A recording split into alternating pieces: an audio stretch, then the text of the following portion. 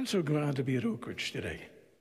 There's only a few of us here in the sanctuary, but I'm glad to be with them. We've been friends for a long time. I was reflecting on the fact that it's almost 30 years that Marguerite and I have been involved with Oak Ridge Bible Chapel in some way. And it's been an incredibly faithful relationship. We feel your love. We feel that we're part of your family. We've been in it together. I want to stress that word together for a little while this morning because during this time of COVID, the question is, how do we live without social contact? There's something about not being together that just feels very abnormal. The other day, Marguerite and I were driving somewhere, and we decided on the way home we'd get a coffee. And so we pulled up to the first Tim's, and there were about 40 cars in line. I said, well, it's obviously not Tim's. And then we hit the McDonald's, and there were about another 40 cars in line. And we tried the next Tim's, and I'm saying, I think people need to be out, right? People want to be together. And I'm mindful of the fact that that's the way God built us. Because when you read the Genesis account in creation, what does God say? It's not good for man to be alone. See, he's not just talking about sexual issues. He's not just talking about Christian marriage. He's talking about social contact. We need other people. That's important. We need other people because we're not complete in ourselves. Now, here's the interesting thing about this text, and I don't want to preach about Christian marriage today, and I don't want to preach about Christian sexuality today, though God knows both of those themes need to be addressed in our society, and I don't even want to speak about the creation account today, maybe next time. Okay? Everybody's already thinking, where in the Old Testament is he going today? I'm going to fool you. I'm going to the New Testament today, ultimately. But first, we have to get through the Old Testament. I want to talk about the creation account today, though I think that there is no text in the Scripture more important in our time than the issue of creation. We live in a world of individuals who believe that they are self-made men, self-made women, and they are living in delusion. I'd like to bring some reality therapy to them today. And the reality therapy I would bring to them is found over in the book of Daniel. See, I'd like to bring in a witness of somebody who thought, you know what? I am the be-all, I am the end-all of anything that was ever created. I am the greatest. It was kind of like the Ali version in the Babylonian Empire. You remember Nebuchadnezzar, who thinks that he is a self-made man and believes that the city of Babylon is the work of his hands, is going to learn that there is a God out there who's in total control. After his little meeting with God, this is what he says. His dominion, I'm reading from Daniel chapter 4. His dominion is an eternal dominion. His kingdom endures from generation to generation. All peoples of the earth are regarded as nothing. He does as he pleases with the powers of the heavens and with the peoples of the earth, and no one can hold back his hand or say unto him, "What are you doing?" So much for being the captain of your fate and the pilot of your soul. So much for self-made men and self-made women. But I want to go back to something I was talking about just a few moments ago, this whole idea of being together. When I think of Oak Ridge and I think of Marguerite and myself, I think we've been together. We've been together here in the church. We have been together in Kazakhstan. We've been together in Russia. We've been together in Poland. We have been together in Egypt. We have been together in Romania. We've been together a lot of places. We have this incredible relationship of being together. And I want to say this morning to Oak Ridge, thanks for that. Much of what Marguerite and I have been able to experience as a result of you being involved in our lives. And we're so thankful for that. I thought about this being together and the journey that you and I have taken as a church. And immediately it turned my mind, as soon as I heard the word journey, I began thinking about the Exodus. It's the second most important story in the Old Testament. I say second most important because creation is the first most important story. Without creation, none of the other stories happen. With creation, the other stories happen. And if you know the story of the Exodus, and I'm not talking about the TV version, I'm talking about the biblical version, the story of the Exodus begins with a promise. In fact, it begins with a very often stated promise. God makes a promise to Abraham 3 times, 4 times actually, the same promise to Abraham. And then he makes the same promise to Abraham's son Isaac. And then he makes the same promise to Jacob, Abraham's grandson. I am going to make you a great nation. I'm going to bless all people through you. I am going to give you a land. It is an incredible promise. And what we have is that Israel is now God's chosen people, and they are on their way, theoretically, to God's promised land. There's just one problem. The problem is this: we find the children of Israel in Egypt.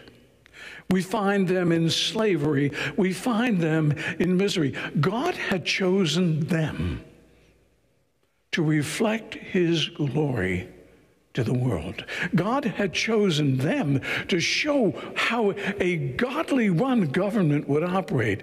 Would to God this morning that somebody in the Middle East would read the scripture and try to realize what it is that God actually wanted to do there. See, God wanted a kingdom in which everybody was blessed, in which everybody was taken care of, in which everybody, as Steve just mentioned, was loved. Loved your neighbor as yourself. That's what God was looking for, and God was looking for Israel to, in fact, live out that model, so because other nations would be so impressed, they would be so, if you will, attracted to that we would see a world of peace and love and justice and mercy.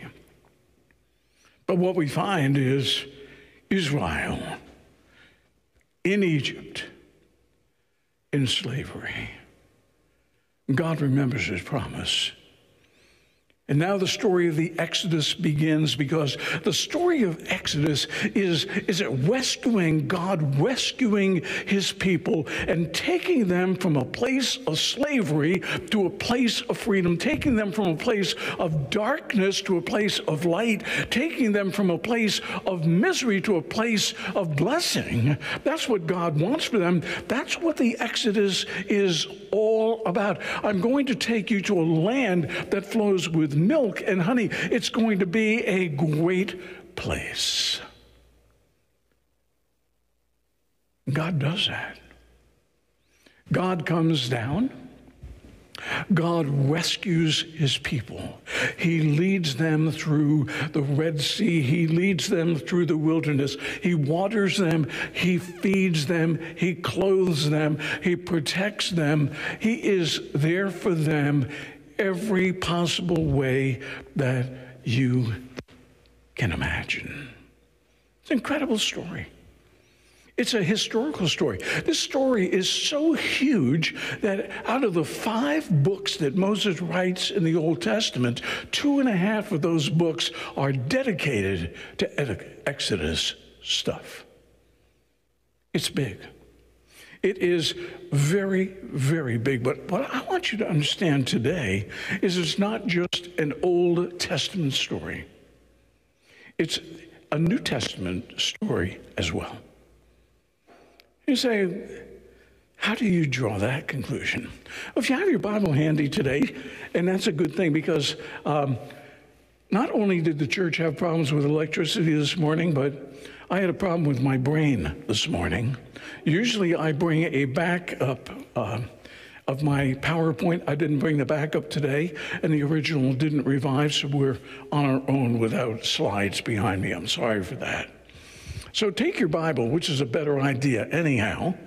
Turn to Luke chapter 9, and in Luke chapter 9 is a very fascinating chapter in the New Testament. It is a chapter in which the disciples are contrasted with Jesus.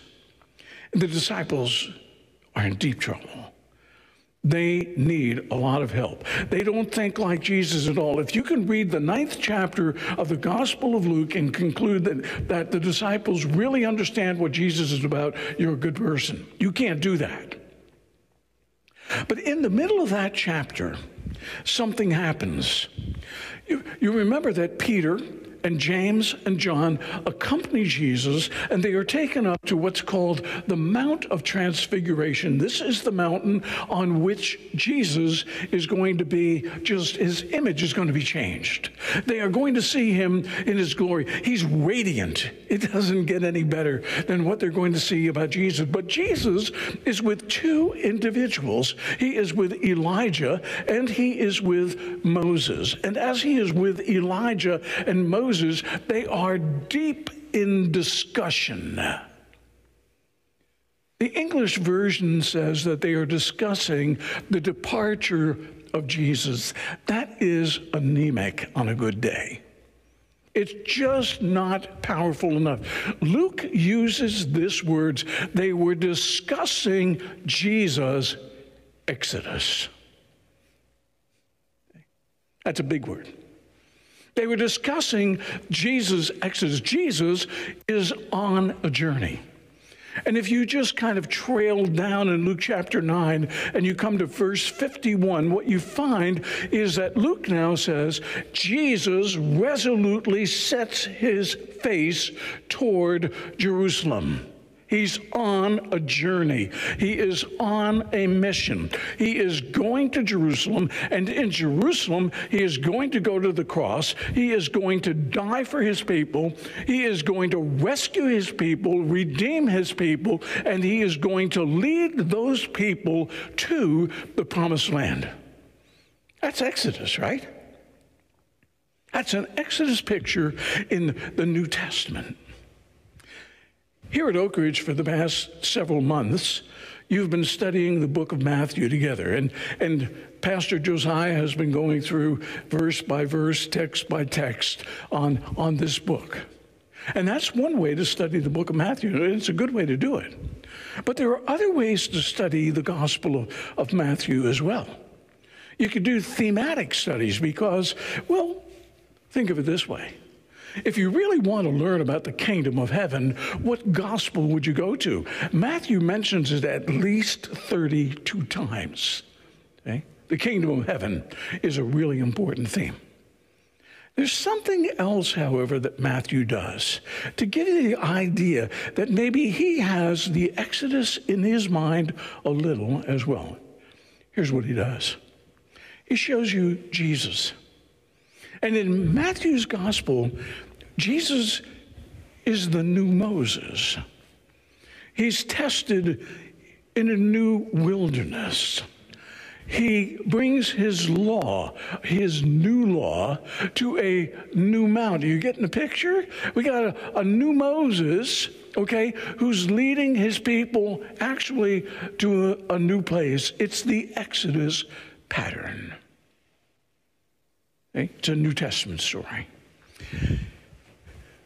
Take your Bible and turn over to 1 Corinthians chapter 10. See, it's a Pauline story as well. I need to read this text for you. 1 Corinthians chapter 10, I want to read about 11 verses here.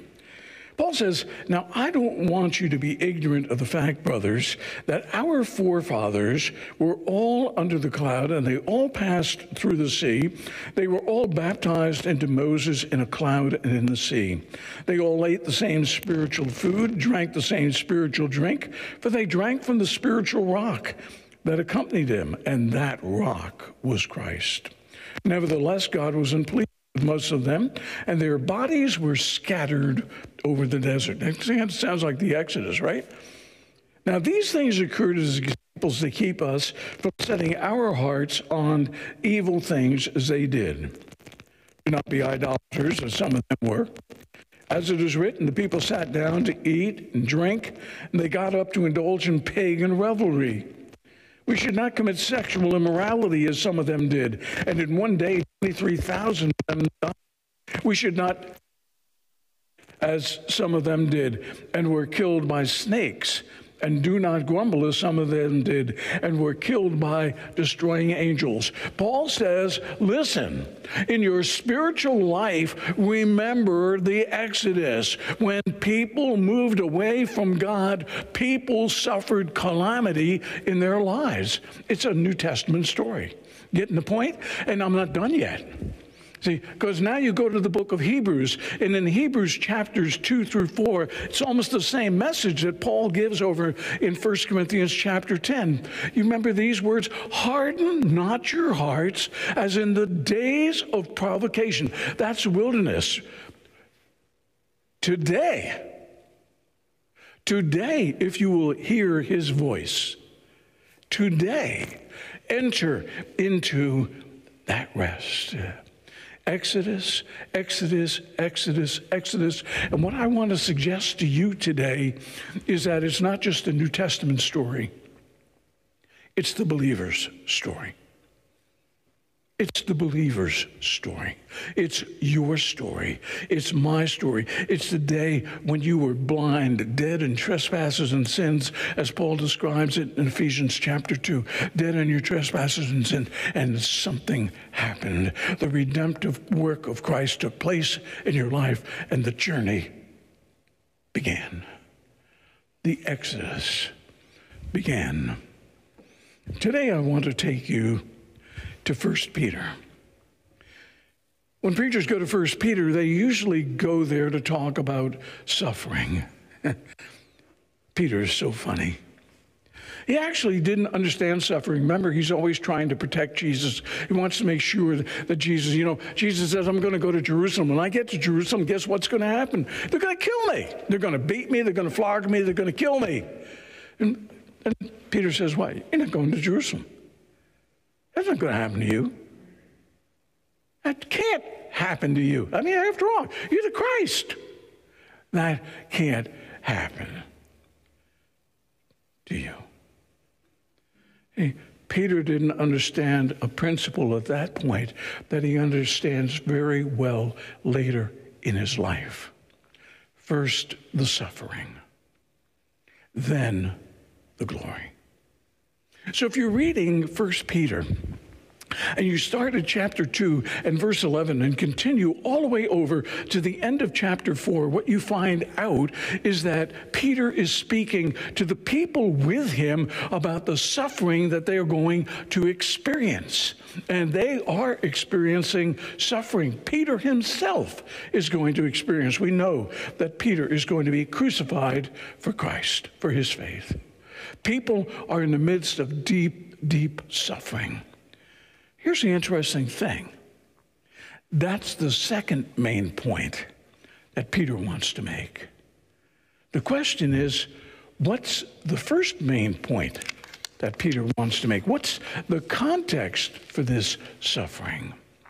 And the context for the suffering is the believer's exodus. They are on a journey, just as you are on a journey, just as I am on a journey, and an exodus is taking place. Let me point out something to you if I can, and you'll need your Bible handy to see this. If you take your Bible and you turn to 1 Peter chapter 1, and we continue over to 1 Peter chapter 2 and verse 10, you'll see some very, very interesting things. Now think of this. In this short space of Scripture, Peter is going to refer to the Exodus no less than 6 times. Isn't that amazing? This is a very short passage of Scripture here, 6 references to, if you will, the Old Testament Exodus, and he wants to speak about the believer and his journey. So what's the first one? He doesn't get any further than the first verse when he says, you're what?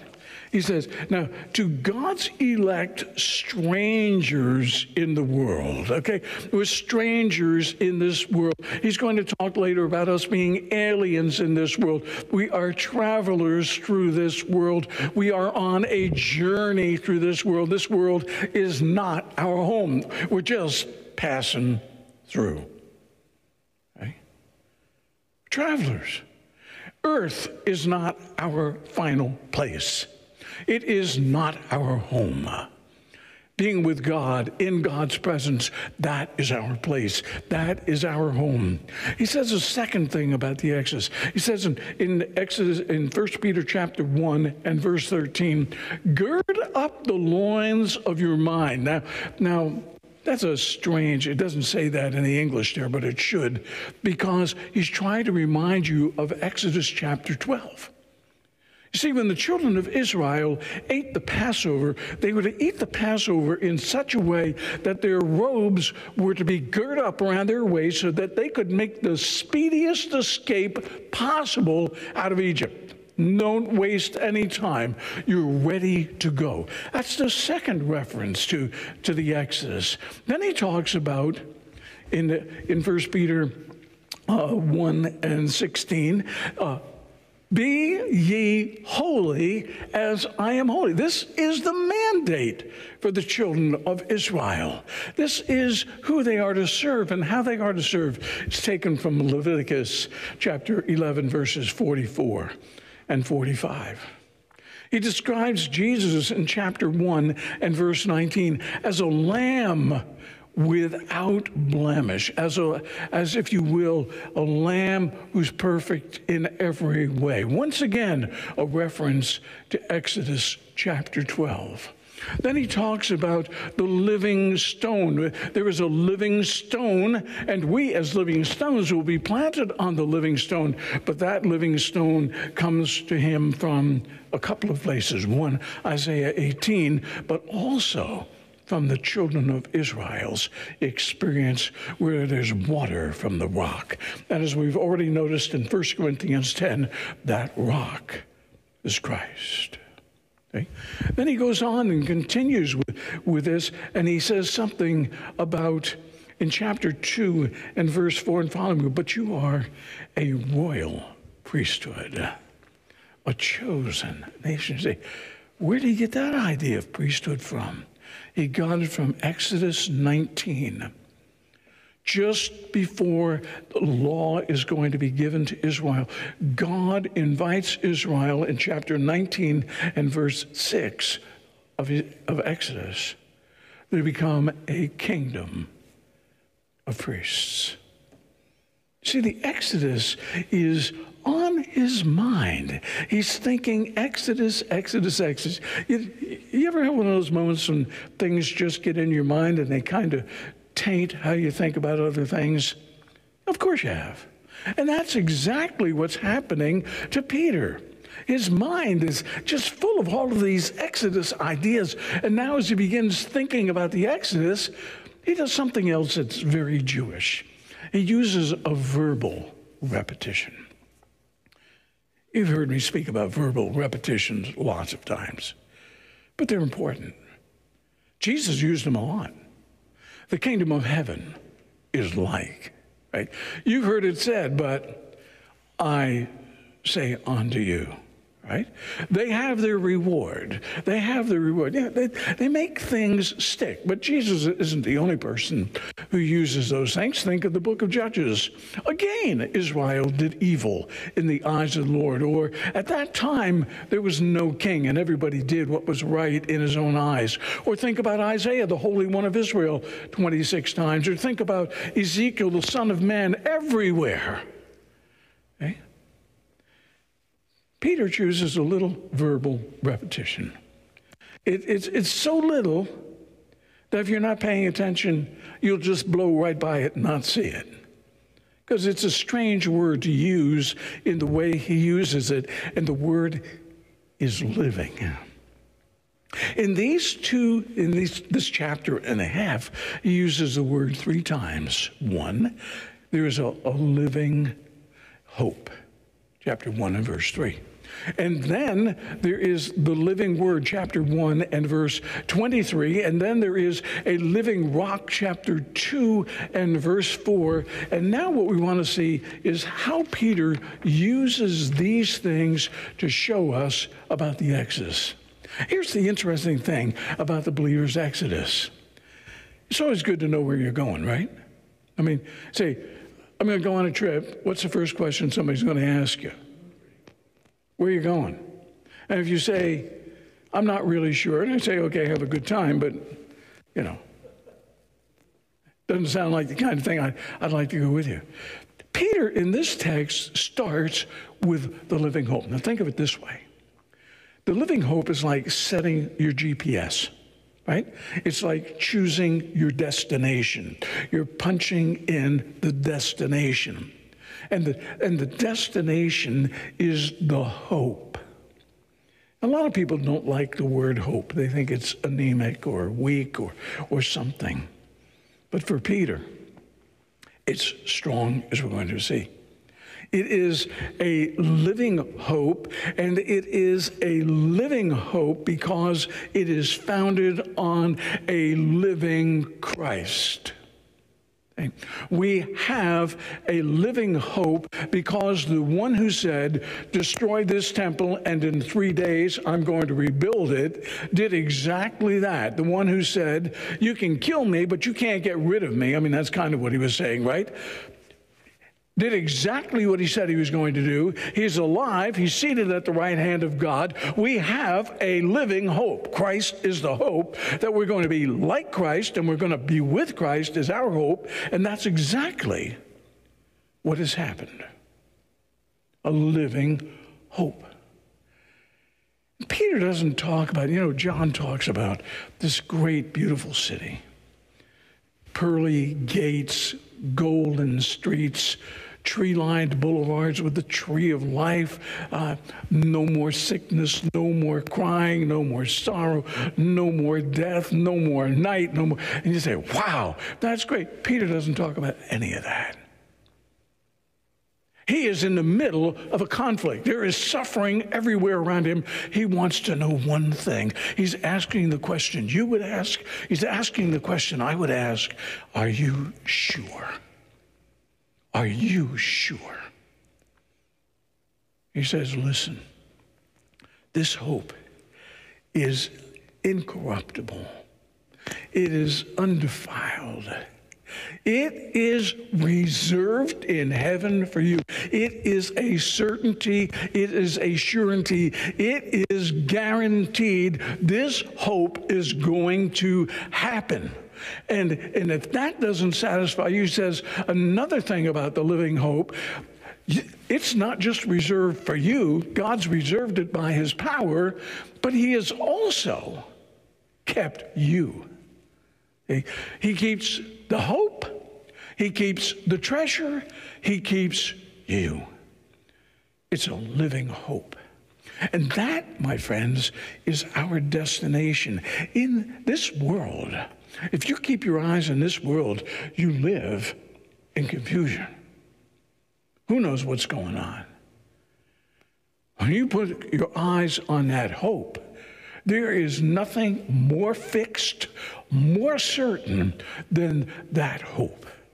Because what God has said, God will perform.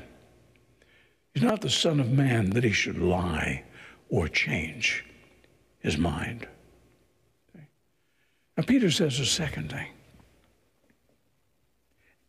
He spoke about the end of our Exodus. So think of the Exodus this way. Where are we going?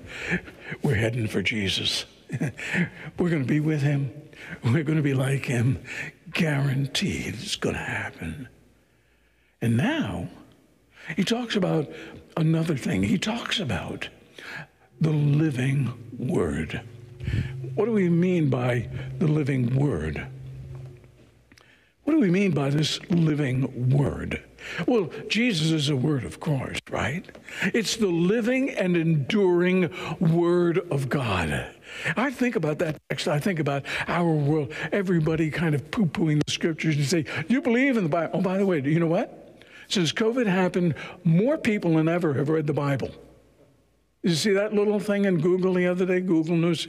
More people last year turned to the Bible than ever before. You don't hear that much in the news, but it's a good thing to hear.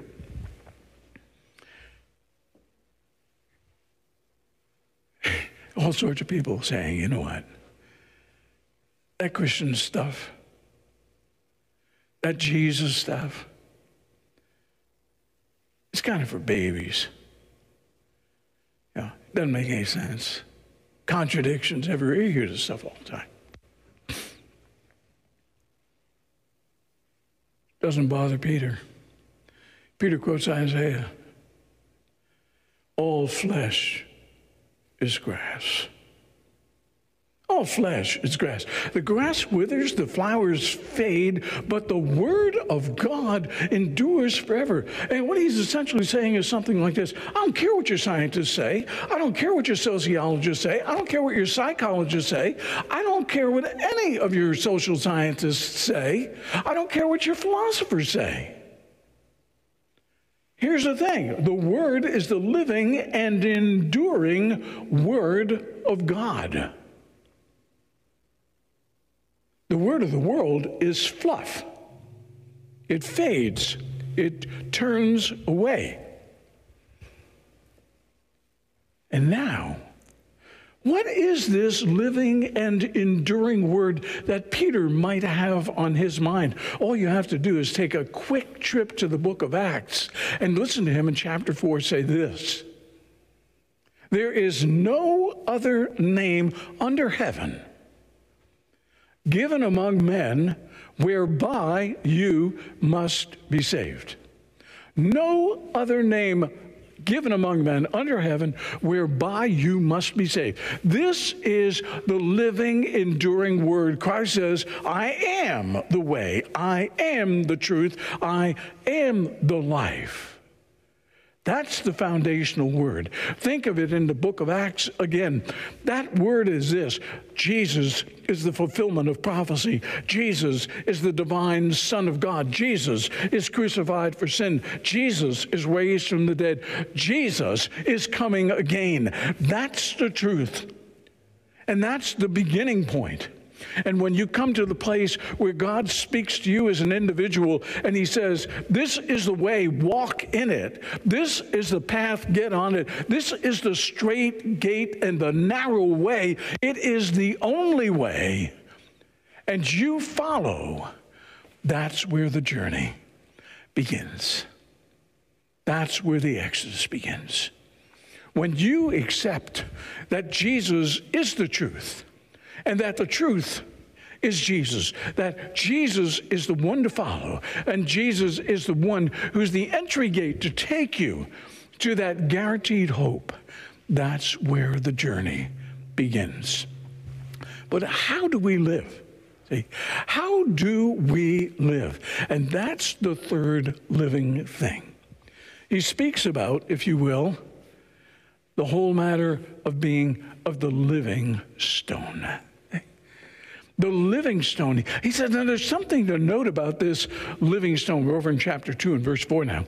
The whole thing about this living stone is this. The builders rejected it. Nobody wanted this stone. This stone was considered garbage. This stone was considered refuse. This stone was considered extraneous to anything that's important. And God says, that's my chosen stone. And you and I, says Peter, you and I are living stones that are built upon that living stone. Kind of gives you the thought of being an altar, doesn't it? Doesn't it kind of give you that kind of picture? I mean, that's what they did with stones in the Old Testament often, right? They built altars. It reminds you of, a temple or something like that. He's building something really important. And he says, you as living stones. Read the text over here with me, if you will. 1 Peter chapter 2. And I want to read verse 4 and following. He says this, as you come to him, the living stone, rejected by men, but chosen by God and precious to him, you also, like living stones, are being built into a spiritual house to be a holy priesthood, offering spiritual sacrifices acceptable to God through Jesus Christ. For Scripture says, see, I lay a stone in Zion, a chosen and precious cornerstone, and the one who trusts in him will never be put to shame. Now, to you who believe, this stone is precious, but to those who do not believe, the stone that the builders rejected has become the capstone, and a stone that causes men to stumble, and a rock that makes them fall. They stumble because they disobey the message, which is also what they were destined for. But you are a chosen people, a royal priesthood, a holy nation, a people belonging to God, that you may declare the praises of him who called you out of darkness into his wonderful light. Once you were not a people, but now you are the people of God. Once you had not received mercy, but now you have received mercy. And so here's what our Exodus looks like. We have a destination. It's a living hope. It's Christ himself. To be in his presence, to be with him, and to be like him. But for that destination to be a possibility, for that destination to have any hope of actuality, there's a beginning.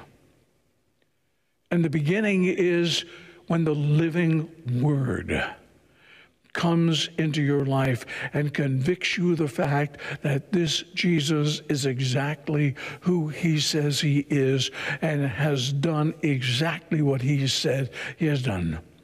He came into the world. The world didn't know him. But to as many as did know, he gave power to become children of God, to those who believe on his name. He's the starting point.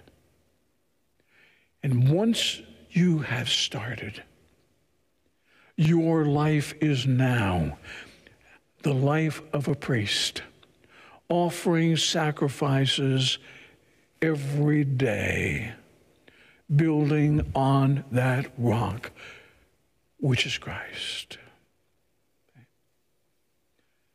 You're on an exodus. I'm on an exodus. You're on a journey. I'm on a journey. It begins with salvation. It ends in glory.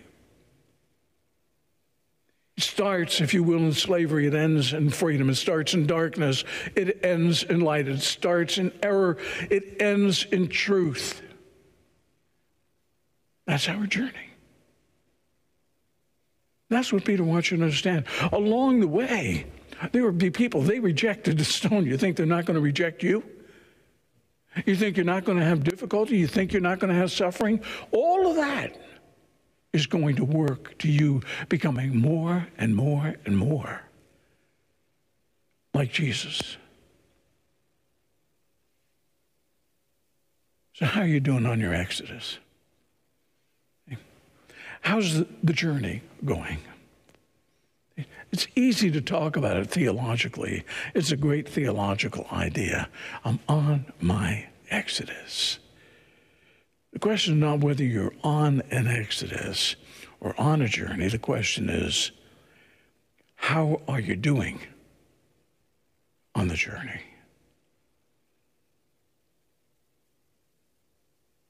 And here's the way. If you say, maybe not so good, here's the way you can fix that. You need to get in your mind today what Peter says in this second chapter. You are a chosen people. You are a royal priesthood. And you are to make sacrifices every day. Your life is to be sacrificed. Your life is to be given over to Christ. And the question isn't about what you would do. The question is about what God wants you to do as he takes you from Egypt to the promised land. That's the only question that's important. The devil does everything he can to confuse us on this issue. So many temptations, so much chaos, so much bickering, so much hatred in our world, so much diversion. And we as Christians sometimes get caught up in all of that, when in fact all we need to do is stay the course.